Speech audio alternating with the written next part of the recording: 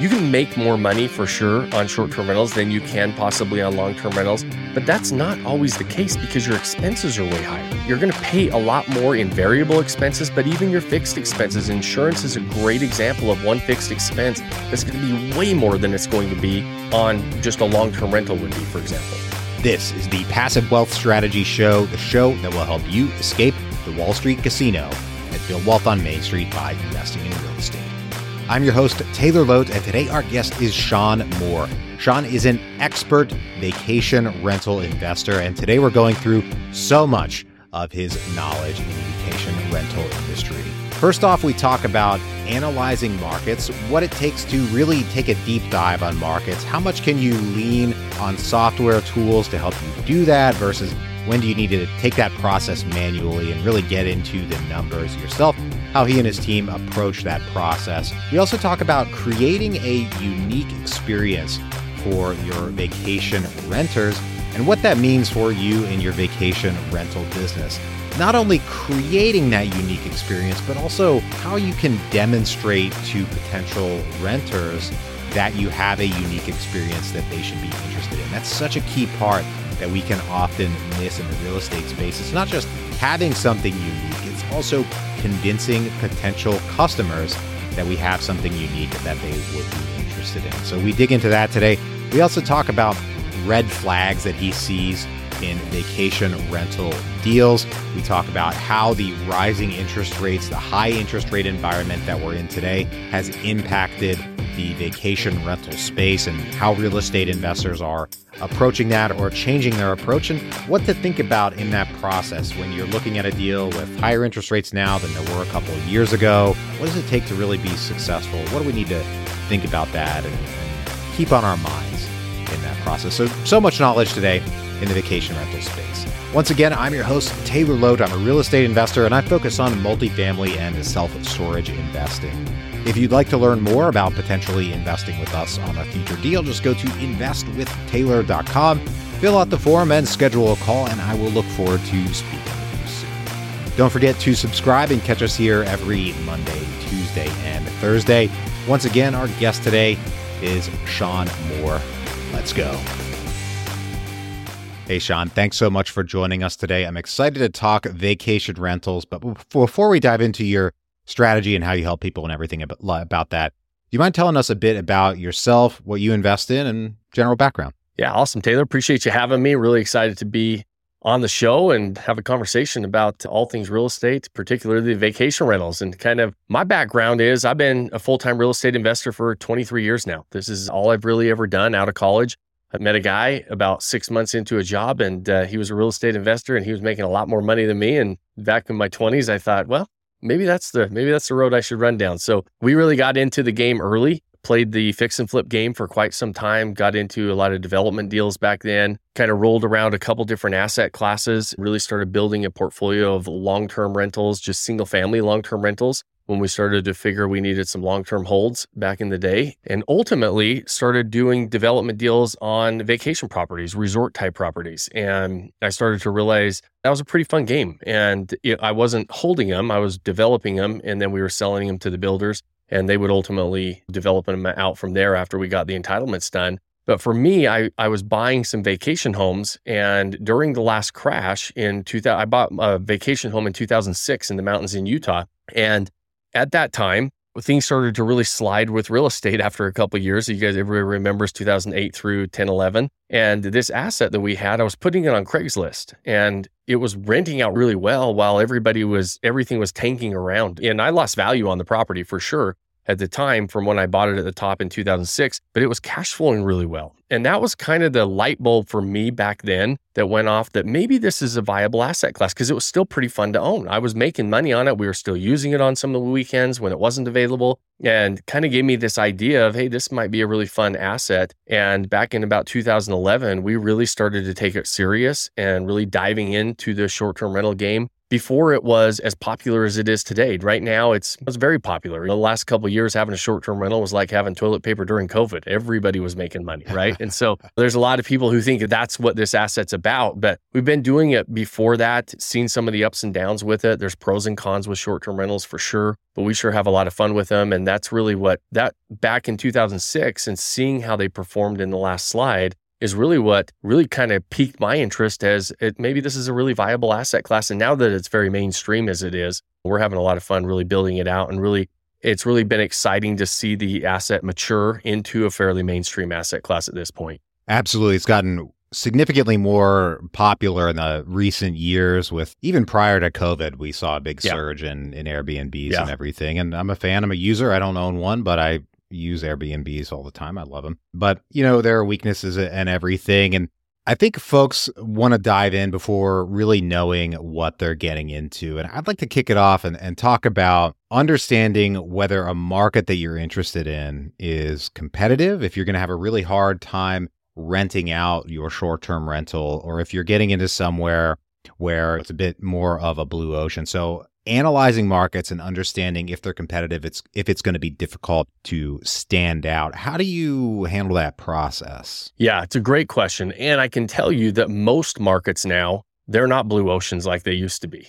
Most of the markets are very competitive, and even not the mainstream vacation markets. Because short-term rentals have become such a popular accommodation for travelers, investors ultimately are buying properties and turning them into short-term rentals. And so first, we back up and we look and we have to analyze markets. The first thing we're really looking at is that ratio between, you have to understand what is the revenue that can be made in a market. And there's a range, right? If I'm looking at analyzing a 3-bedroom property in any given market, I'm going to figure out what that revenue range is. And let's say it's $30,000 to $50,000. And sometimes that's a big revenue range, right? But then I have to say, okay, what is the average acquisition cost for 3 bedrooms in that market? And then run an analysis. Is there money to be made there? What does that ratio really look like? And that means, okay, is that market investable or not? I live out in the Western Mountains here in the Intermountain West. They're tough to make any money because the acquisition costs are so high versus the revenue being made. A lot of people invest in the Southeast because the acquisition price is a little lower and the revenue is pretty high. And so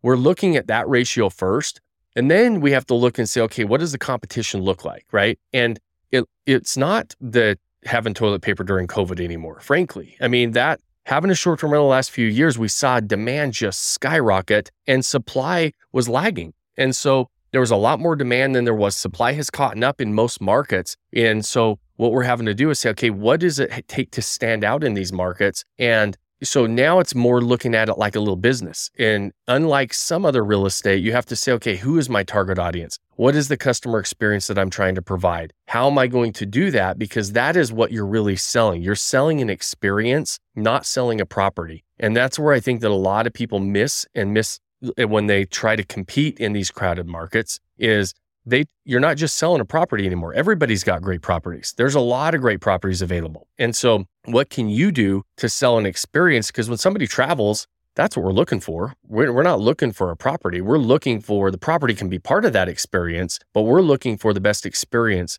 when we go visit an area. And so that's what we're really looking to do. And so when we analyze some of these crowded markets, if we don't have an idea of who our target audience is going to be and what that experience is that we're going to provide, we know that we're going to probably fall flat and it's going to be very difficult to compete in that market. Okay. So talking about analyzing, running reports, looking at the numbers, really digging into the figures, which is great, but that can be time intensive if you have to do all of those things manually. Are you using software packages like AirDNA? There are a lot of other resources out there. How do you systematize that? Yeah, it's a process still, right? We have not figured out a plug and play system yet. We love AirDNA. There's a number of different tools that we pull data from. But the problem with short-term rentals, for example, are when I was telling you before, there's that revenue range. We can pull all these ranges, but a software tool is going to say, okay, they're going to take very tangible data points like bedrooms, bathrooms, guest count.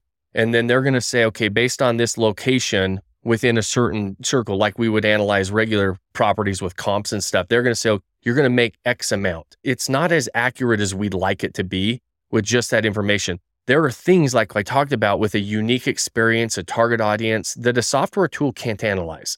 And that is what separates and put you on that scale of, are you going to be the bottom side of the revenue range or are you going to be on the top side of the revenue range? Sometimes that's location. Like it's obvious in beach locations, right? If you're on the beach, you're probably going to make more money as far as revenue goes, right? If you're ski in, ski out, you're probably going to be toward the top side of the revenue model. It's going to cost you more to buy those, but there are some things that those tools can do based on location. But what happens when I'm in a college town or I'm in a city and there's not a specific geographic location that a property is like, certain properties are making way more money than other properties, right? And so, or just a regular mountain town that's not on the beach, doesn't have a ski hill.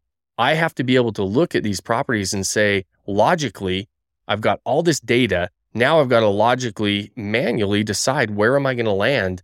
And that's where I feel like a lot of people miss on the underwriting is we want the easy button. We want to just put an address, bedrooms, bathroom counts, and have these software tools spit out what they think our revenue is going to be.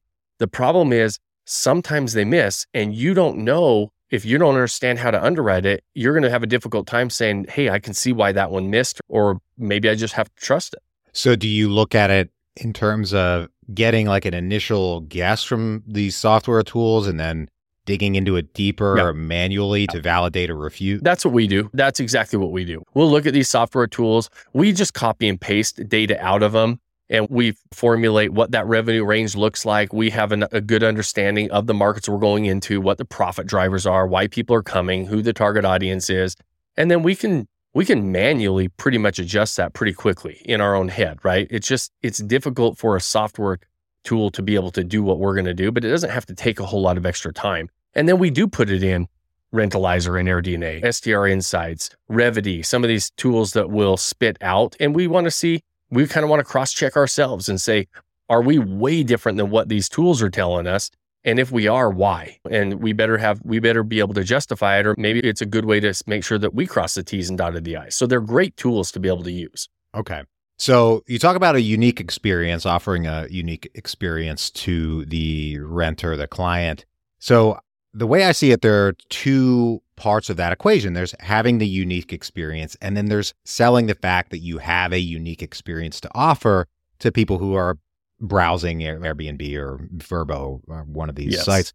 How do you think about expressing that unique experience so that people are interested in booking the property? Yes. I love you brought that up, Taylor, because it's a key factor, right? This game of if you build it, they will come. You could have and curate this amazing, unique experience. And if nobody knows about it, nobody's coming, right? So you have to be able to articulate what you have to offer. So we have to look at the tools we have available, right? Just take Airbnb, for example, as one of the main OTAs. And we have to say, okay, what can I do to optimize my listing? And it's not about, everybody wants to have these fancy algorithms and figure out the algorithm, how I optimize and get on the front page. What you have to optimize is being able to optimize what you're articulating so that the guest will book your property over all other properties, right? And that is being able to take your pictures and walk them through what that experience would look like. For example, I tell people, if your Airbnb listing looks like what you would have on Zillow to sell that property, you miss the mark. And that's what most Airbnb listings look like. They're just have great pictures of the home.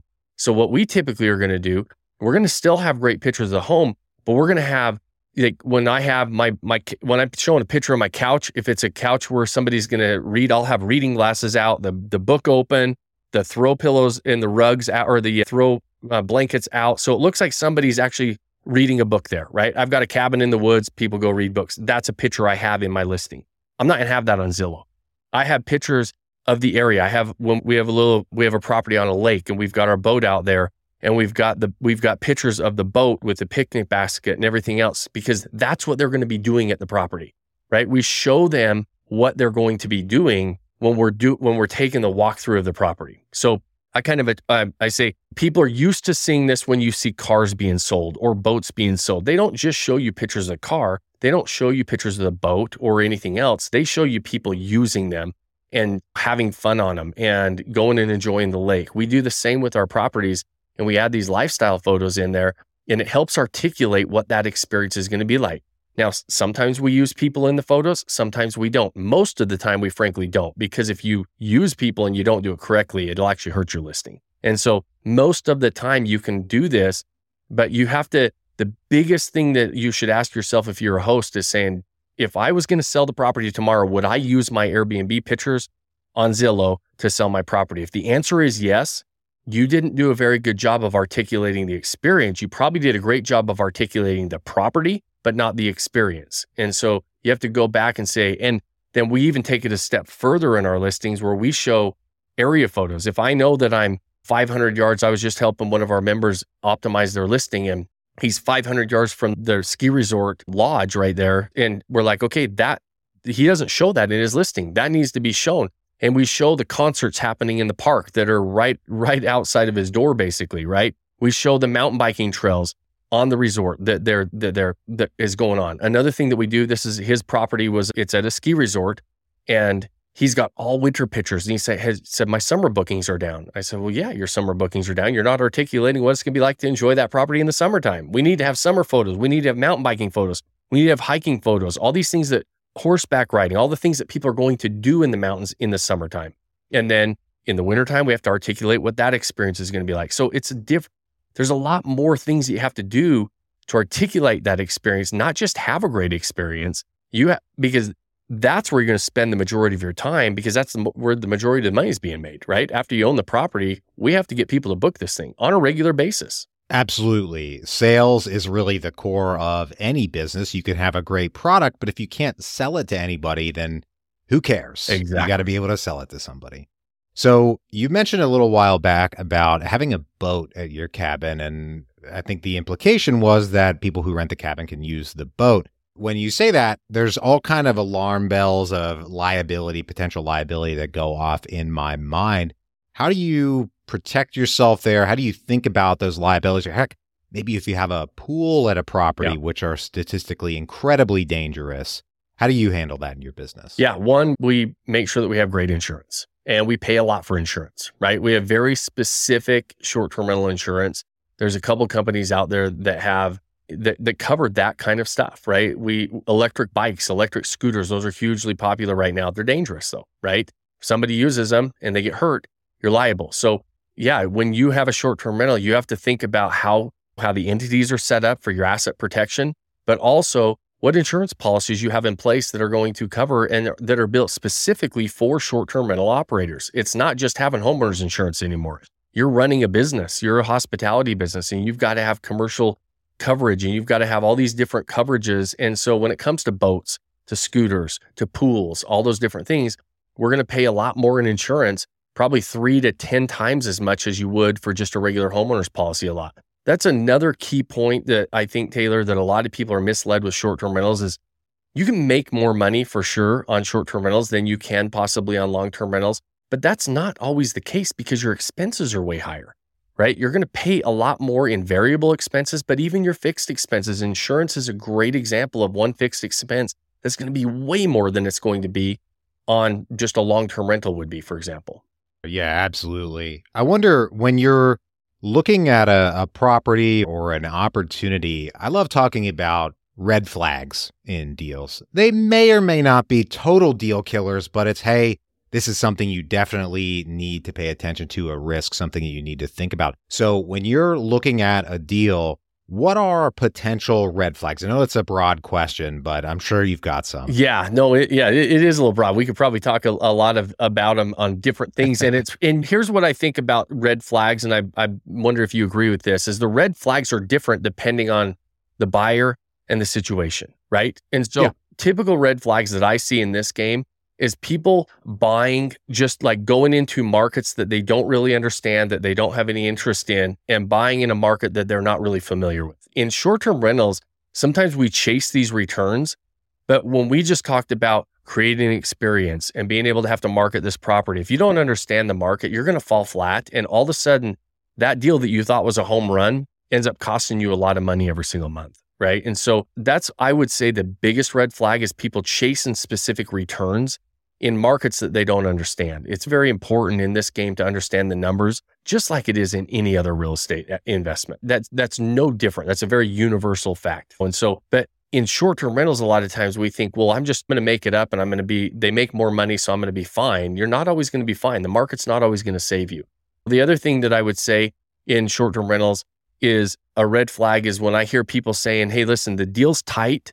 And so I'm just going to manage this property myself, because I'm a big believer in full service property managers, because if you're not in the hospitality space, you're not used to dealing with people on a regular basis.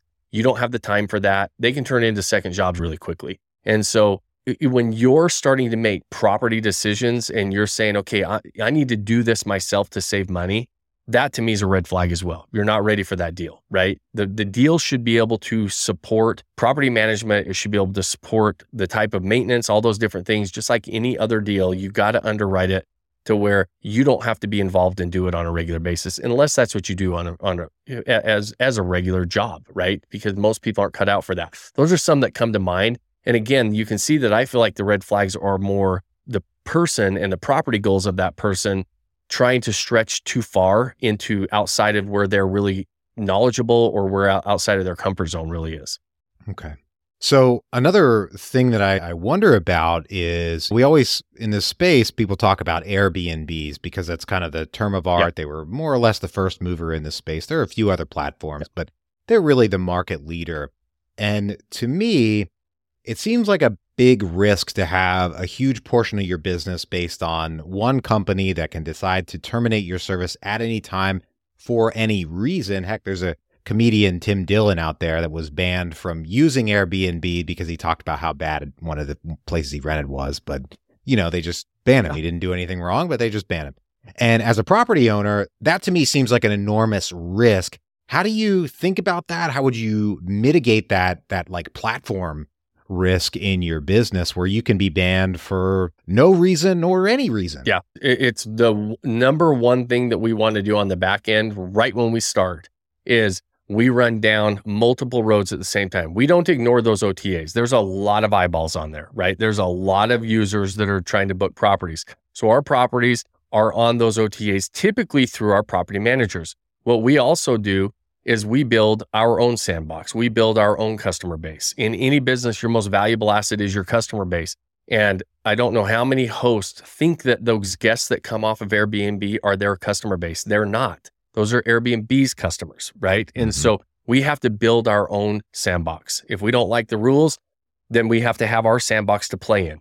And so, but that takes time. It's like turning the flywheel. It's slow at first. And so for us, for example, we spend money every single day on Facebook ads, Instagram ads, and we get people to come to our website. We start to generate, we've got all kinds of top of mind campaigns, indoctrination campaigns based around just like you would run any other business, and then ultimately get our own direct bookings. It usually takes us though about a year to a year and a half, 12 to 18 months before we have a sustainable, large enough customer base to have the option to get off of those OTAs or not on those OTAs. COVID was a great example of this. We've been doing this for a long time. And so when COVID hit, Airbnb, Vrbo, they shut everybody down. They just shut down and said, hey, we're not booking anymore. And not only can you not book, anybody that has a booking, they're forcing hosts to refund all the money. And so people were panicking, right? Because they're like, I have a strict cancellation policy. Most of these hosts spend the money before the booking happens because it's in their bank account. And so these OTAs forced refunds on all future bookings and canceled. Nobody could book. For us, we had a customer base, right? So we went out, we emailed our customers on our properties and said, hey, listen, we're open for business. If you need a staycation, we're in areas that are still open. You're welcome to come. Our properties booked almost immediately because the demand at that time was through the roof. People were like, I want to get away from the city and I want to go to these places, right? We said, we have internet, we're open, there's not restrictions, come visit us. And so we booked out immediately because we had our own customer base. And so we weren't at the mercy of everybody else panicking, right? We had tons of people calling us saying, hey, I need to do this. The problem is you can't turn that on overnight. You have to build that from the beginning. So that should be part of your business plan because to your point, Taylor, it is very risky if your entire business revolves around somebody else's platform. And so not that you don't want to ignore those platforms, you can run down multiple roads at the same time. But when one happens, it's like what I tell people when you have multiple streams of income. It's why we invest in properties, right? I've been financially free for decades. I still work because we have jobs that we love, right? I help people do this now, but I have enough properties creating passive income that I have the option, if everything's shut down, my properties are still paying my bills. It's the same thing as having your own customer base. And it's really important. And very few short-term rental operators are doing it. And they rely strictly on those big OTAs. And you're exactly right. It is very risky. Yeah, it's just something you have to do is de-risk yourself in any way that you can. So that sounds like a great option. So before we get on to the end of the show, we no longer find ourselves in a free money world, right? Interest rates are much higher now than they were a year ago, 2 years ago, and they might be here to stay. Yeah. And that's caused a lot of businesses to reevaluate or do things a little bit differently now than they were able to for a couple of years. What changes have you seen as a result of interest rate increases in the vacation rental space? So as far as the consumer, we haven't seen demand go down. In fact, demand in the first quarter of 2023 was up even more than projected. And so year over year was up almost 11% overall demand. So as far as the actual consumer and the usage and the demand for short-term rental stays, we haven't seen any hiccups there at all. In fact, it's performing better than even the experts predicted. As an investor, it obviously makes the underwriting different, right? Underwriting is tougher, right? So it tightens up the investability of certain markets. It tightens up the cash flow in certain areas. And so we are seeing that there are certain areas, there are certain properties that frankly just don't underwrite. And that's normal, right? Anybody's been in the game for any amount of time, even during the golden years, right? The heyday when everybody seemed to be making money, there were still areas and properties that didn't underwrite. Now though, with rates as high as they are, and prices still high, right? Prices really haven't come down. We haven't seen prices coming down in most of these areas because inventory is still super low. And so because we don't have more inventory really hitting the market and interest rates going up, we have to be aware of that as an investor because it's going to affect the underwriting. I was just in the middle of a 1031 and we actually today missed the deadline to identify a property, which is painful, right? And so, but it was because the markets we've been trying to find properties, inventory is super low, rates are up, and we weren't finding the properties that we were looking for that underwrote the way we needed them to underwrite. And so we ended up we're going to take that hit because we didn't identify within our 45 days. So you have to be a little more patient. Those are big changes that we're having to see in this market. Patience is the name of the game, a little more patient than you used to be. Yeah. And yeah, I understand having the 1031 fall through because you'd much more regret doing a bad deal that you forced yourself into than paying a capital gain bill, even though that stinks, but it is what it is. Awesome. Right now, we're going to take a quick break for our sponsor.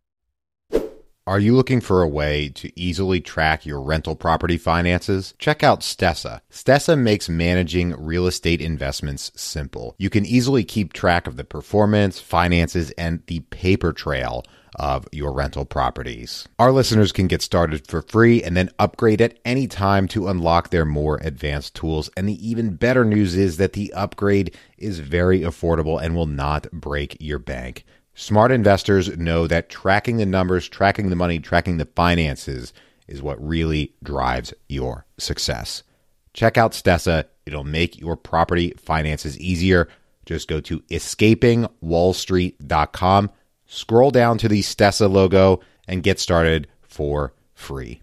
Now back to the show. All right, Shawn, I've got 3 questions I ask every guest on the show. Are you ready? Ready. Let's do it. Great. First one, what is the best investment you ever made other than in your education? So the best investment was probably my very first house. And the reason for that is because I saw the power of real estate. It really opened my eyes to the power of leverage, the power of appreciation, the power of tax, even at that time, just being able to write off my interest.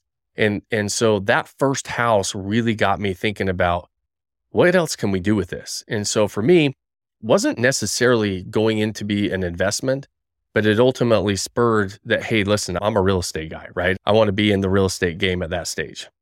I love it. And there's some great advantages for your primary residence from a tax perspective, and you get pretty awesome mortgage rates as well. Great. We had the best investment. Now we go to the other side of that coin, the worst investment.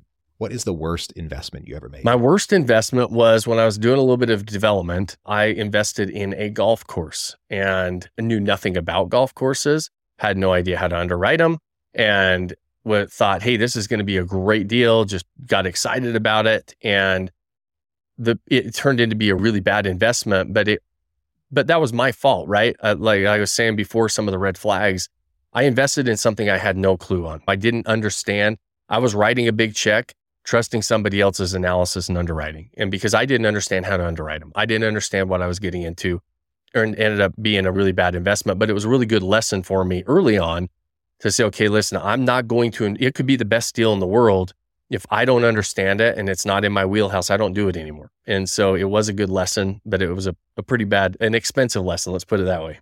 That can be tough. So, but on the flip side of that, at one point in your past life, you found yourself on the other side of a deal that ended up being great. What I mean is you were stepping outside of your comfort zone, investing in a deal that you didn't understand in the sense that you hadn't done it before. It's the first one, right? We all have our first deal. Yeah.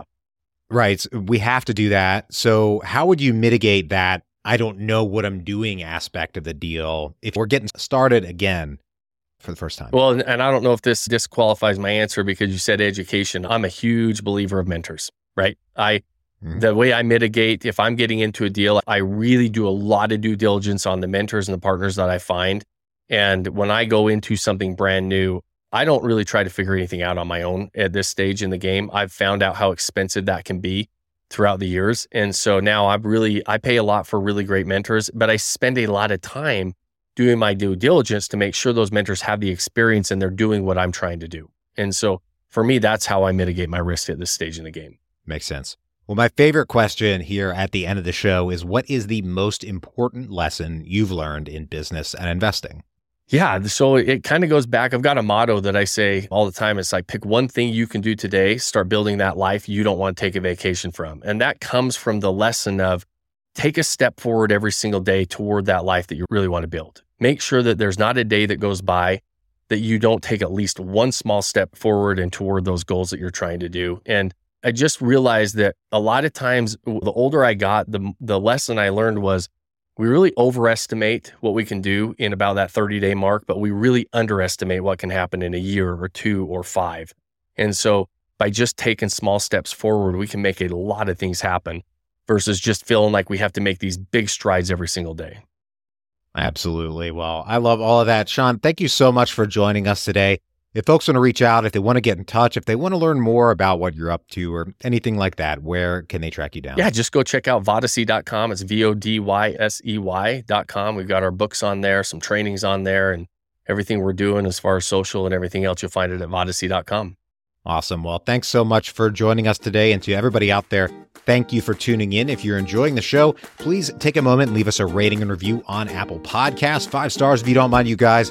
I appreciate that so much. That helps other people learn about the show because that helps us rank higher in the Apple Podcast ecosystem. And I'm always honest with you guys. That gives me a nice little warm and fuzzy feeling because I get to see that you're engaging with the content and you're escaping the Wall Street casino along with us. Don't forget to subscribe and join us here every Monday, Tuesday, and Thursday. Right now, I hope you have a great rest of your day, and we'll talk to you on the next one. Bye-bye.